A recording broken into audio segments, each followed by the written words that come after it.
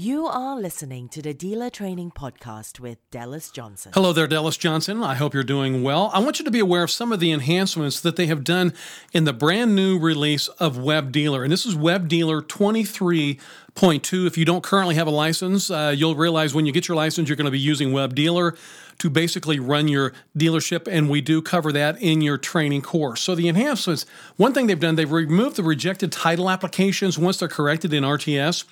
Currently, in webDEALER, if a title transaction is in rejected status, the transaction appears on the DMV Rejected Titles tab of the county's webDEALER homepage.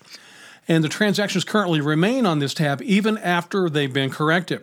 With the brand new release that just came out in February 2023, the rejected title applications are removed from the DMV Rejected Titles tab of the county's webDEALER homepage when the rejection has been corrected in RTS.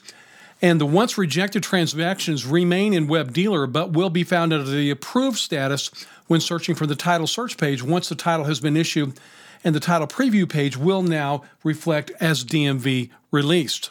You are listening to the Dealer Training Podcast with Dallas Johnson. Now, here's a couple of other great changes. They've added the ability for motor vehicle dealers to process title transactions for off-highway vehicles. Motor vehicle dealers can sell certain off-highway vehicles, such as all-terrain vehicles, recreational off-highway vehicles, and utility vehicles with their motor vehicle dealer license. Previously, only motorcycle licensed dealers could title off-highway vehicles in webDEALER. In this brand new version, in the brand new release of webDEALER, it allows all motor vehicle dealers the ability to process title applications for off-highway vehicles. So when you get into your webDEALER, what you're going to do is just scroll through. You're going to check the off-highway use box. It's going to be selected but grayed out by default. And now there's going to be a new drop-down on there that says ATV, ROV, and UTV. If the off-highway vehicle has an existing Texas record, the type will be defaulted to what is shown on that Texas record as well. So I wanted you to be aware of that one change. And there's one other one I want to talk to you about as well.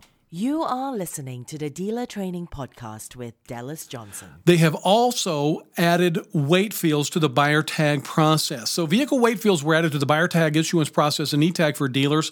And this is to assist in determining the gross weight of a trailer to ensure a valid inspection has been conducted for a trailer that's over 7,500 pounds. So they'll have three new categories. One says empty weight, one says capacity weight, and then one says the gross weight, which would be the empty weight plus the capacity weight. So I just wanted to give you a really quick overview there of the three main changes that we are seeing with the brand new webDEALER version. And so they've removed rejected title applications once they're corrected in RTS. They have added the ability for motor vehicle dealers to process title transactions for off-highway vehicles. That's a great update. And they've also added weight fields to the buyer tag process. You are listening to the Dealer Training Podcast with Dallas Johnson. Hey, once again, my name is Dallas Johnson. If you're thinking about getting your Texas dealer's license, you can go to texasdealers.com, and we are approved by the Texas Department of Motor Vehicles to provide your dealer training. And if you are getting your renewal course under your belt, you can certainly take that course as well. Once again, I'm Dallas Johnson. I'm going to be giving that class for you. If you've been thinking about getting your Texas dealer's license, I've been helping entrepreneurs like you get their license for many, many years, and I'm going to try and streamline that process and make it as easy as possible. The state does require that you do take that 6-hour dealer training course, and I'll be giving that course to you. So I certainly do appreciate you considering the Automobile Dealer Training Association to become your Texas dealer license training partner. And if you want to get your license or find out more information about Texas dealers, just go to texasdealers.com.